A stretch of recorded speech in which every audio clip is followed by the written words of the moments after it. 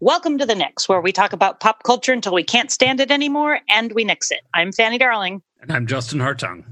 As always, a quick warning, there may be spoilers for anything we talk about on this podcast, but we'll do our best to warn you that they're coming.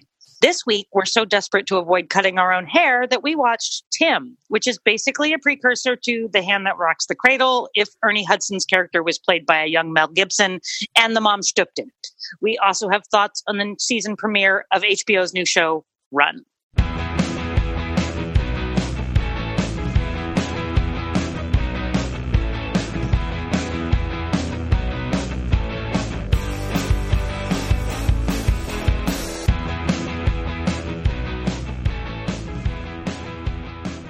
All right, as always, what else are you going to do? Go rate and review us. None of you have done it. It's the pandemic. It's the apocalypse. Can you please just go out and tell us what you think of us? I'd really appreciate it. 3 coughs up. Sorry, bad joke. Oh, that was bad. We promise not to cough on you if you give us 5 stars. What'd you do in pop culture this week, Justin? I know. Besides bad jokes, I have been catching up with Better Things Season 4. Pamela Adlon is back with her very sweet, very sort of formless, shapeless show about her life as a child actor and her crazy kids and her crazy friendships. This show it's still solid. I still love it. I love her. She's such a fun presence. I do think this season it is sort of showing its age a little bit, where it's starting to feel like there's not really enough happening plot-wise. Like it's so sort of rambling that it's starting to feel a little like too shapeless for me. But one thing I'm a little disappointed in is one of the characters, one of the kids' characters was sort of leaning towards, at the very least, being sort of non-binary, maybe trans. And that was something that happened very early on, I think even in the first season. And the show, they didn't drop it, but it does feel like they've pulled back from it a little bit. I don't know. I want to see where it winds up. I mean, I'm hoping that it's this kid is non-binary, but it almost feels a little like my hackles are up about like, oh, is this like this is a phase for a kid? Is that what she's doing here? Because if so, that's a little disappointing. But it's still very sweet. It is so much about kind of chosen family. The mother is really shining this season. She's just a monster. She lives like down the street and is constantly over at their house pestering everybody, and she's pretty hilarious. So Better Things, I'm happy you're around. It's fun to watch. It is very weird watching things like this in the apocalypse. Like it feels very like, rich Hollywood actors sort of navel-gazy at its worst. And, even though she sort of pokes fun at that, I just can't stop thinking about how once we get through all of this, how these kinds of things are going to feel very tone deaf, but so many of them were already in the pipeline that we're just sort of watching them now, and they're sort of escape, and you want to go back to sort of feelings of normalcy, but you're also like, what? It's just a weird mix of feelings. The production of Stephen Sondheim's musical from, I believe, 1981 of Merrily We Roll Along, which was coming right off the heels of Sweeney Todd, which was obviously a very, very big hit.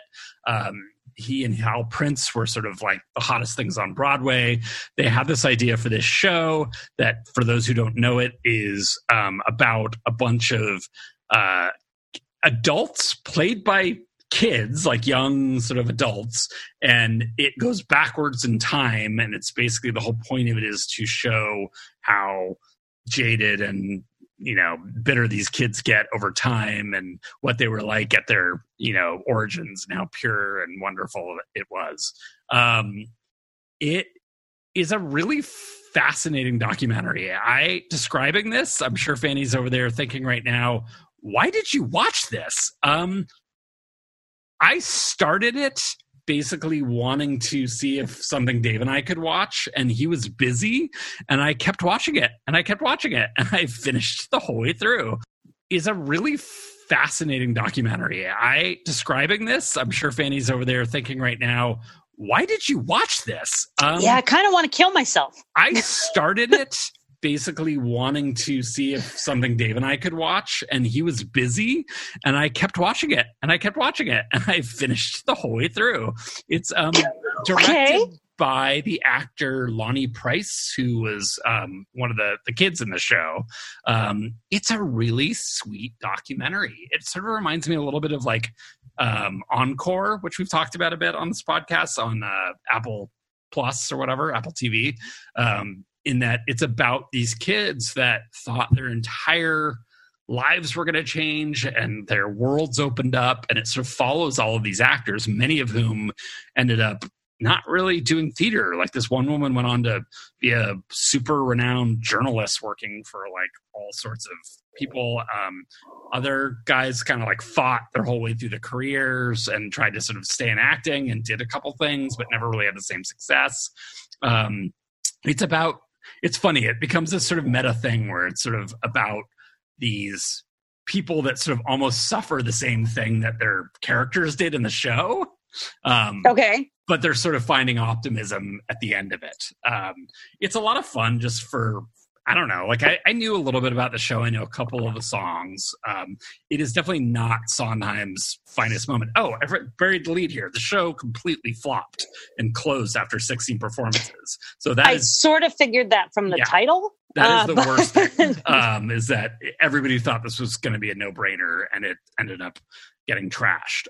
It's sort of had a cult comeback, which I think is a bit misplaced. It's sort of the worst of that 70s, I don't know, kind of like, I don't know, the whole sort of Godspell-y, that Pippin, all that kind of 70s musical stuff that I don't care for is very much present in this. And I like Sondheim some of the time. This is the Sondheim stuff that I don't really like.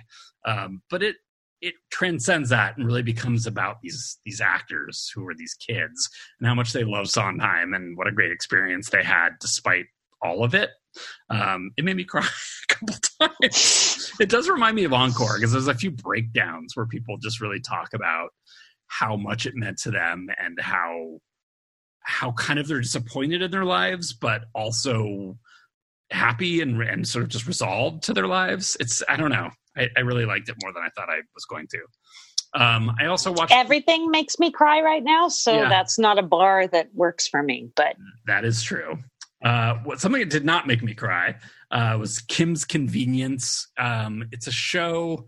I don't even know. It's based on somebody's like stage play. It is written by a Korean man, I believe, who is basically writing this story about running a convenience store in Toronto, dealing with kind of racism and sort of just the changing sort of face of Toronto. It's kind of funny. It's on Hulu. If you got nothing to do, it's not a bad like time passer for our coronavirus. But it's not that funny. I don't know. It's kind of like, how bored am I? I may continue it. I may not. We'll see. It was more sweet than funny, which sometimes that's all you want. Finally, I wanted to talk about Thao and the Get Down, Stay Down. Yet another terrible band name, keeping it real in the coronavirus. It's not good. Thao, I don't actually know her real name, but she is from San Francisco, has been around apparently for like 10 years, worked a lot with Tune Yards, who I've talked a lot about, I think, on the podcast. Just this really interesting mix of sounds. She's made this video for a new song called Phenom. Go watch the video immediately after this. Fanny, have you seen this at all? I'll have to send this. No.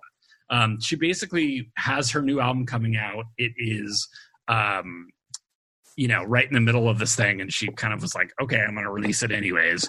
And she wanted to promote it with a video. So, of course, it's hard to make a video right now. And so she did an entire choreographed video on Zoom where everybody's sort of in panels in Zoom. Oh my gosh. This whole choreographed thing, which involves people like pouring water from one square in the grid down to the next one. And it's beautiful. It's funny. It's lovely. I wanted to play a tiny little bit of the song, but seriously, just go watch the video. We'll post a link to it on Twitter and on Facebook. This is Thao and the Get Down, Stay Down with Phenom. Sip on joy, the purest drink. Move to make, lot to think. They can feel us from afar.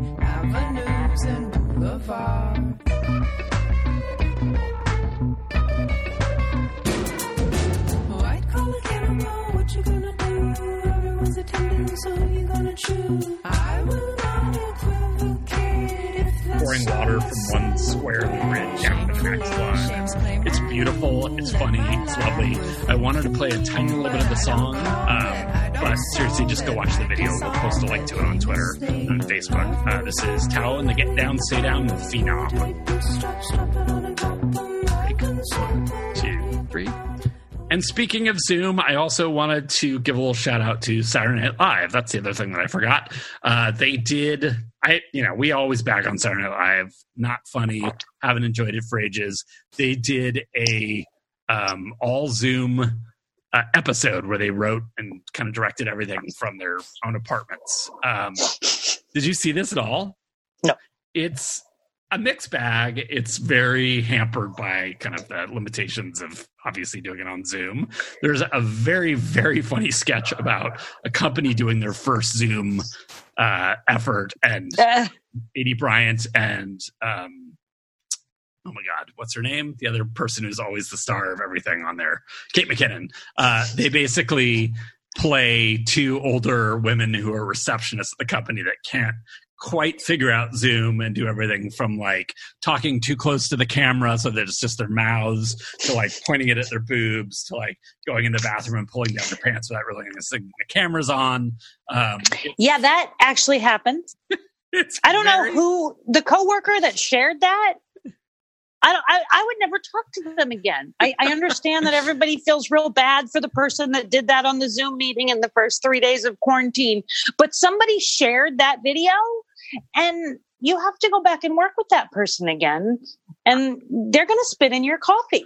I don't think I realized that was based on a real thing. No, that's a real thing. I will find it and send it to you. It's a real honest to God thing. Oh, yep. Perfect. I'm going to go watch that. Yep. All right. That's all I got. What do you have? I watched another episode of Dirty Money on Netflix. I shouldn't do this. I'm already mad at capitalism and the patriarchy and all of that through this. So I watched an episode on predatory lending, payday loans, and Scott Tucker, who used the $400 million that he took from people who didn't have a pot to piss in and fleeced them out of money to become a NASCAR superstar, and is now going to spend 16 years in jail. But look, this is a good series, but I can't watch more than one of them without getting real, real mad. The next episode apparently is about some sort of maple syrup heist in Canada, and that seems like maybe it won't make me mad. But we'll see. Yeah. I watched Uncut Gems. That's not a relaxing movie. It's about all I have to say about it. It's perfectly finely acted. I love Lakeith Stanfield. He's the most natural actor I have seen in years. He is so good. And Dina Menzel is great in this. Eric Bogosian is always fun. Judd Hirsch he's an under 5 in this. I don't know why they even bothered. Sandler is fine. We all know that he's actually can be a decent actor, but the movie is stress inducing and full of people making really stupid decisions that just made me want to tear my hair out.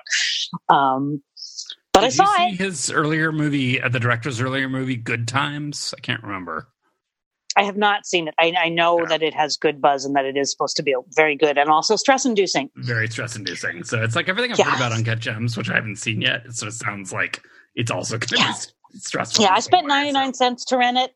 So it was 99 cents well spent. I'm not sorry I saw it, but I thought I might have an ulcer by the end of it. So that's the thing that happened. Okay. I found a book that I can read. It's called Rules for Being a Girl. It is by Candace Bushnell of Sex and the City fame. Oh, wow. And she's writing with a New York Times bestseller of, I think, nonfiction named, I've never heard of her, but Katie Kungo.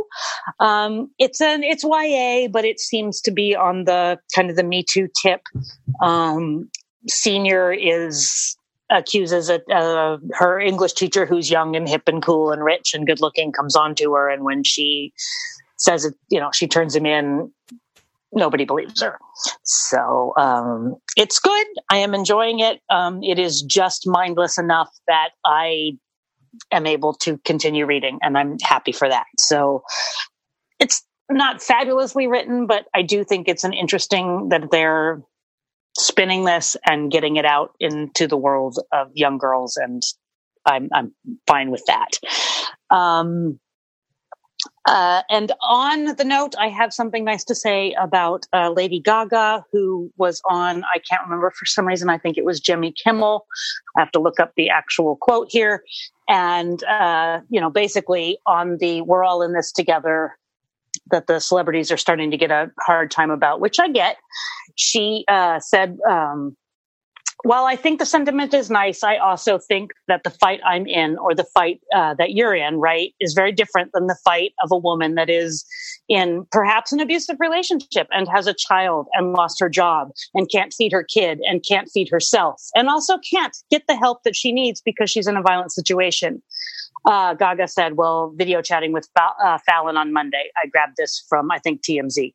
I've been really focusing a lot of energy on figuring out how I can help, because we all want to end this to end. But by being in this together, that's a tricky statement. I want to honor that woman is not in the same fight that I am in. Oh, good for you, Gaga. I just thought that was super awesome of her to say, look, yeah, we're all in this world together, but I have a privilege that a lot of celebrities aren't acknowledging right now. And I want to acknowledge that and say, I want to figure out how to make what I have help that person. And I appreciated that. And she's good for the checks. She writes. Oh yeah, them, she is. so.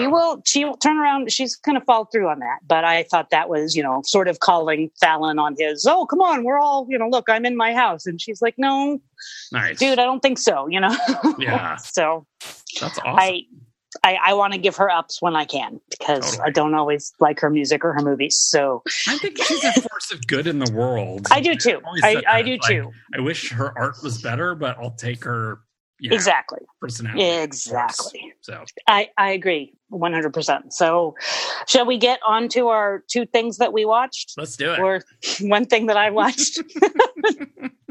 Let's talk about Run first. It's on HBO. It's a half an hour. It does not take a lot of your time. We all know how I love me a half an hour show.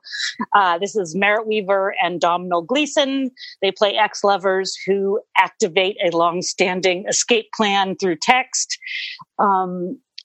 That's about all we know for now. This is produced and will co-star Phoebe Waller-Bridge eventually, and also Archie Punjabi. And I'm very excited about her being in this as well. Who's that? And she was on a show called The Good Wife, which I know you did not watch, but right. She's in a very famous feud with Juliana Margulies, and she's super awesome. And I'm excited for her to show up in this, very much like I'm excited for Phoebe to show up. So what'd you think, Justin? I actually want to throw this to you because I want to know your thoughts first, and I want to just hear your thoughts. So you I first. Have a feeling, because you're being so cagey, that we're going to disagree on this. I actually really liked this. I think that good things happen when you take two good actors and put them in a small space with good lines. Do I think the strength of the first episode was what I wanted it to be? Probably not.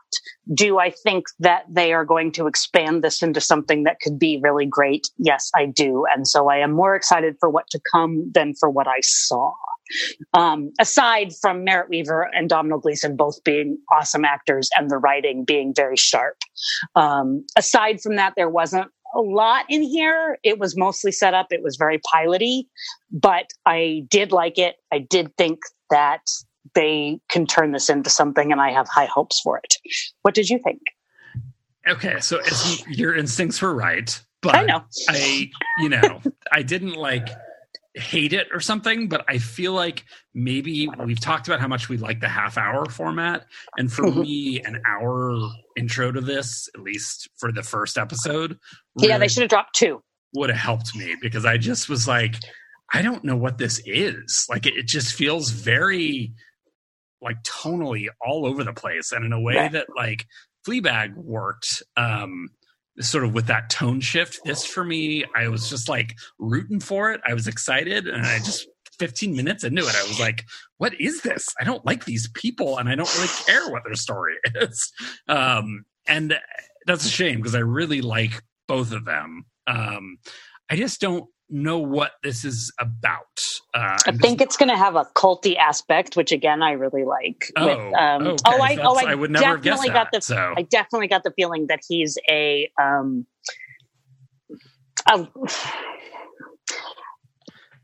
like he was like a new age guru. Yeah, she was and that's what I mean by kind of culty. And I think that he's done something, and I do think he has many followers, and he's somewhat famous. And that is yes, it has a culty aspect that I'm going to be interested in. So I think there was inspirational speaker. That's what I was looking for. A lot that I didn't buy. Granted, there were just a lot of little dumb plot points, like the fact that he basically they keep just acting like insane people on the train, and nobody seems to ever pay any attention to it.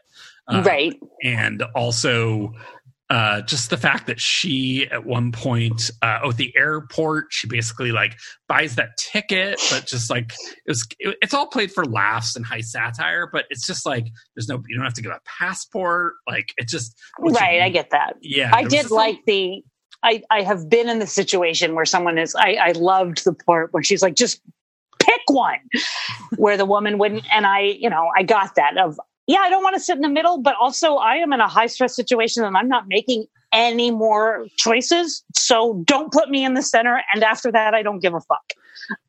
So the characters themselves, Merritt Weaver's so compelling. I am obsessed with her. But this character is it is interesting that in that scene, she's very indecisive. And then later he's like, oh, you're so decisive. And there's obviously some tension with both of them. But I don't know. It's like the character arcs of that first episode.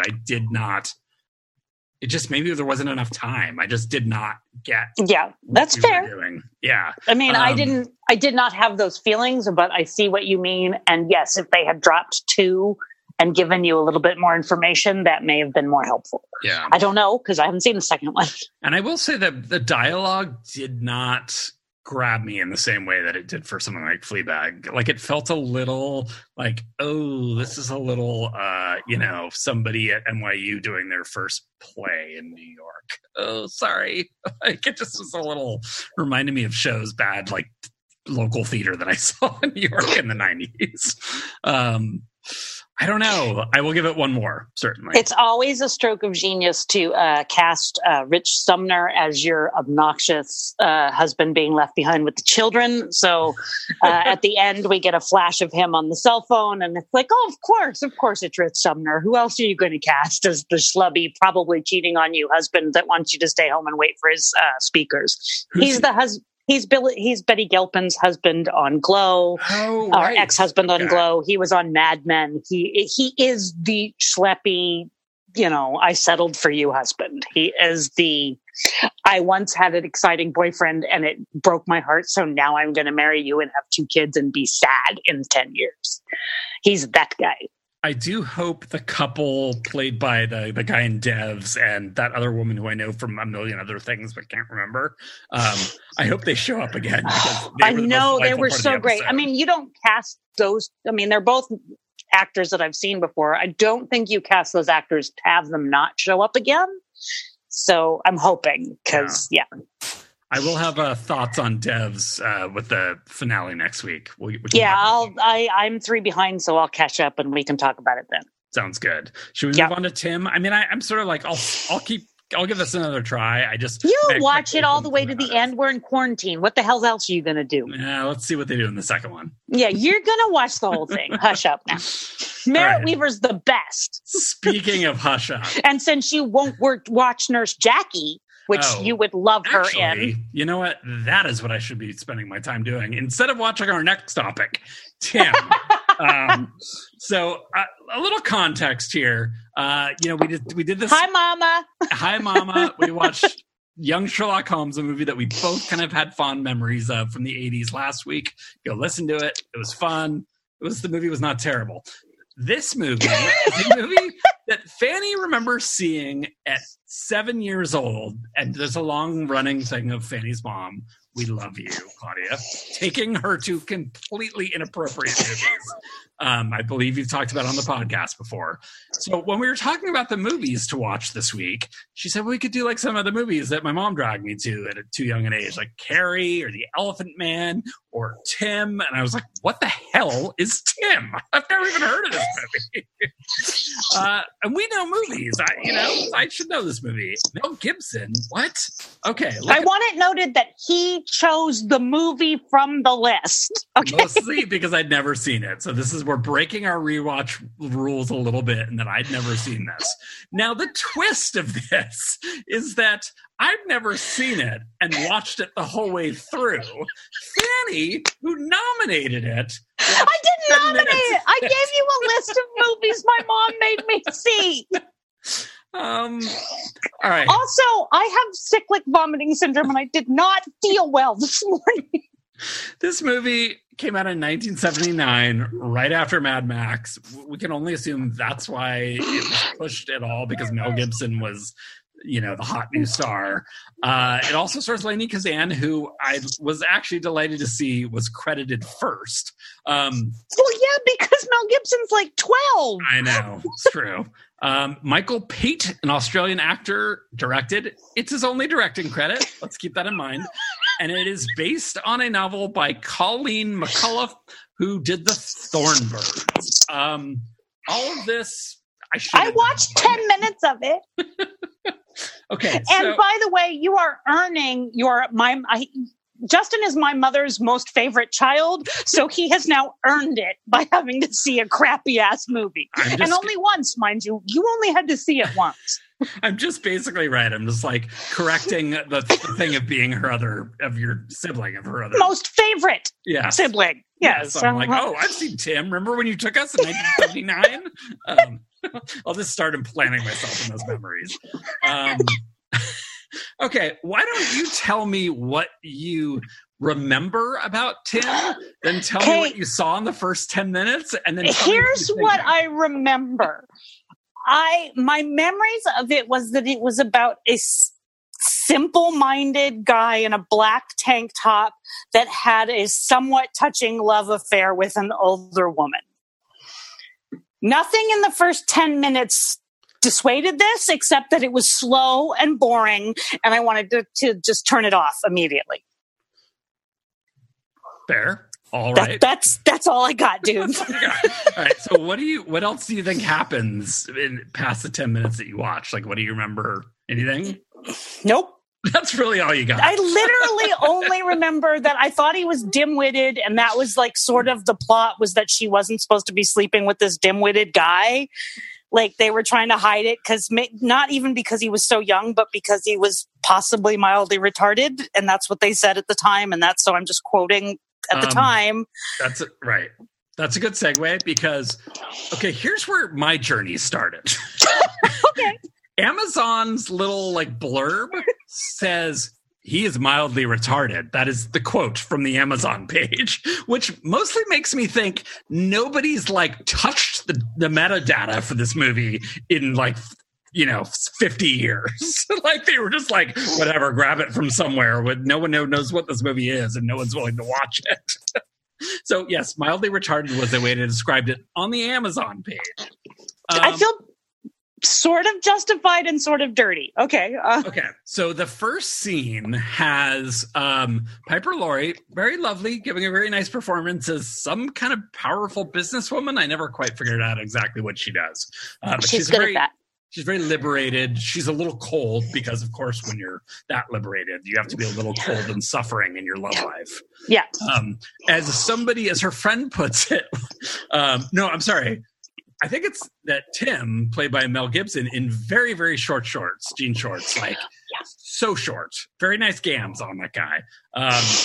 He basically is saying, no, I believe it's the woman. She has a thing over it. And they're talking about the dust on her bushes, and that somebody needs to clean the dust on her bushes. I see. The curtains are definitely not just blue. No, they're gray. They're gray, apparently, and they need to be dusted by Mel Gibson, who also, there's a lot of erotic lawn mowing in the Yeah, I remember the lawn mowing. Yes, there was lots of lawn mowing. Okay, you remember the lawn mowing? You didn't even make it 10 minutes. You made it like 5 No. There was more in, like, that's like, as a kid, I remember the lots and, like, it went on and on and on and on. It really does. And the whole time I was thinking, oh my God, is he going to run over like a cat or something? Like, they're playing this out so long that something dramatic must be happening. But no, he's just really hot and mowing a lawn. It's really hot and mowing the lawn. It's hot out there.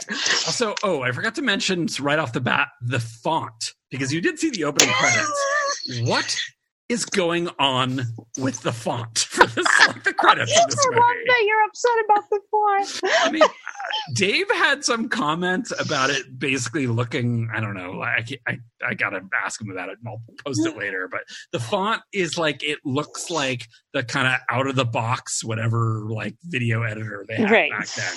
Just kind of like, we don't have money for any real credits, so somebody just type this in real quick on whatever Movie Maker Pro.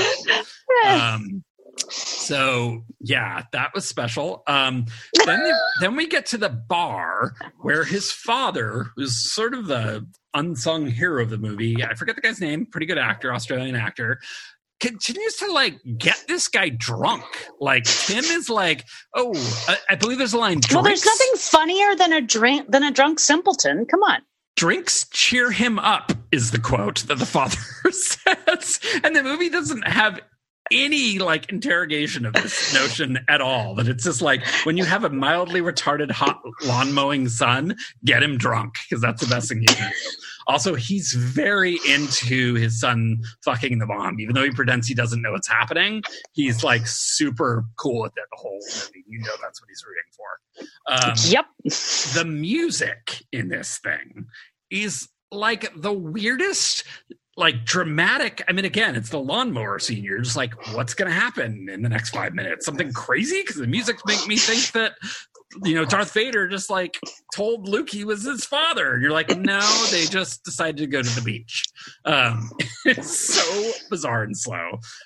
There's a scene later on in which Mel Gibson entertains her, you know, with no, like, meta distance irony, whatever, by hopping like a kangaroo up the stairs, and she giggles, and he turns and says, "Oh, that was my kangaroo." And she was like, "Oh, I know." That's a scene that happens in the movie. There's a scene in which he asks her, "Have you ever been abroad?" And she says, "I was born in America." Because it's Piper Laurie, and it's like she's speaking like an American. So, you know, they got to hit these, like, you know, mentally disabled kind of beats as much as they can hit it. What else? Oh, after, you know, you see the mother coughing, and you start to worry about her future, because, you know, the music's telling you should be worrying about something in the future, but you don't know what it is. So when you see the mother cough, you think that's what's happening. She tries to kind of give him a little, you know, the Piper Laurie tries to give him a little pep talk about kind of just what happens when people get old, resulting in him going, "Tell me, what's die, Mary?" "Nobody will tell me." So she explains death to him. So, by the way, that's my new, like, conversation stopper. What's die, Mary? I'm just going to say that in work emails. Cans. What's die, Mary? Also, he, in a flirtation scene at the end of it, where their, you know, chemistry is starting to boil over as she tucks him into bed like a little boy, he says, "Night night."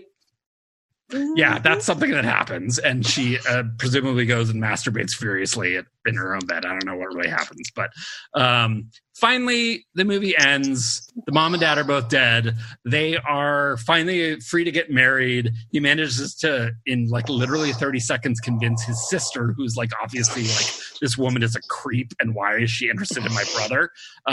They patch that all up, and the movie fades to blue. Because the credits screen, I forgot they got married. Is on blue. Oh yeah, they get married at the end. Oh my God. It's the strangest, most jarring. Like, I don't know what this movie what is this movie? Like, what?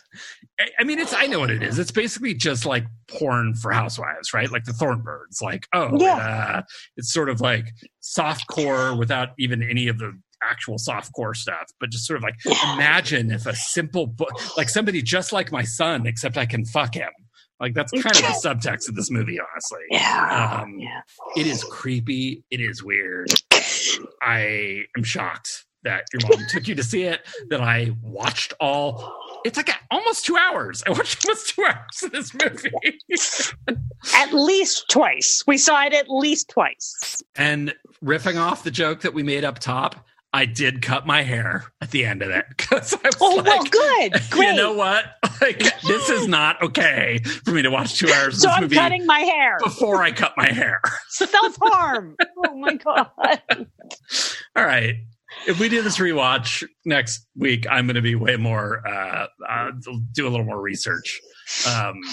Any closing thoughts? No, I was surprised. I don't understand how I'm the bad guy in this situation instead of my mom. And oh my God, there were like 5 or 6 other way more well-known movies that you had actually seen. So it would have been a rewatch. Again, this is all my mother's fault. This is not my fault. This is all mom's fault. That's my closing thoughts. Is it's mom's fault. Like an unknown gem, Mel Gibson is terrible. Yeah, but does look good in short shorts. Okay, but he's terrible. So this just he was terrible early on. Yes, very true. He does look good in short shorts. And if you were, he's a terrible person. And if I had known you when we were 12, maybe you would have gotten to see it early, and maybe that would have been helpful for you. I'm just saying. That's true.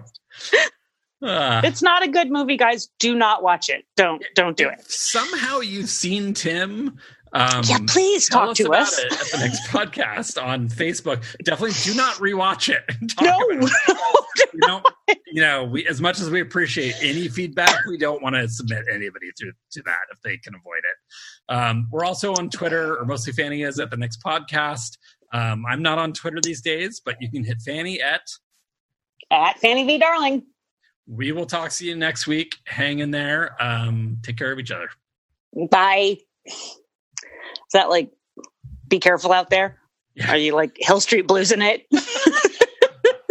And hey, let's be careful out there. I know. All these podcasts have a little Daniel J. Travanti. I know.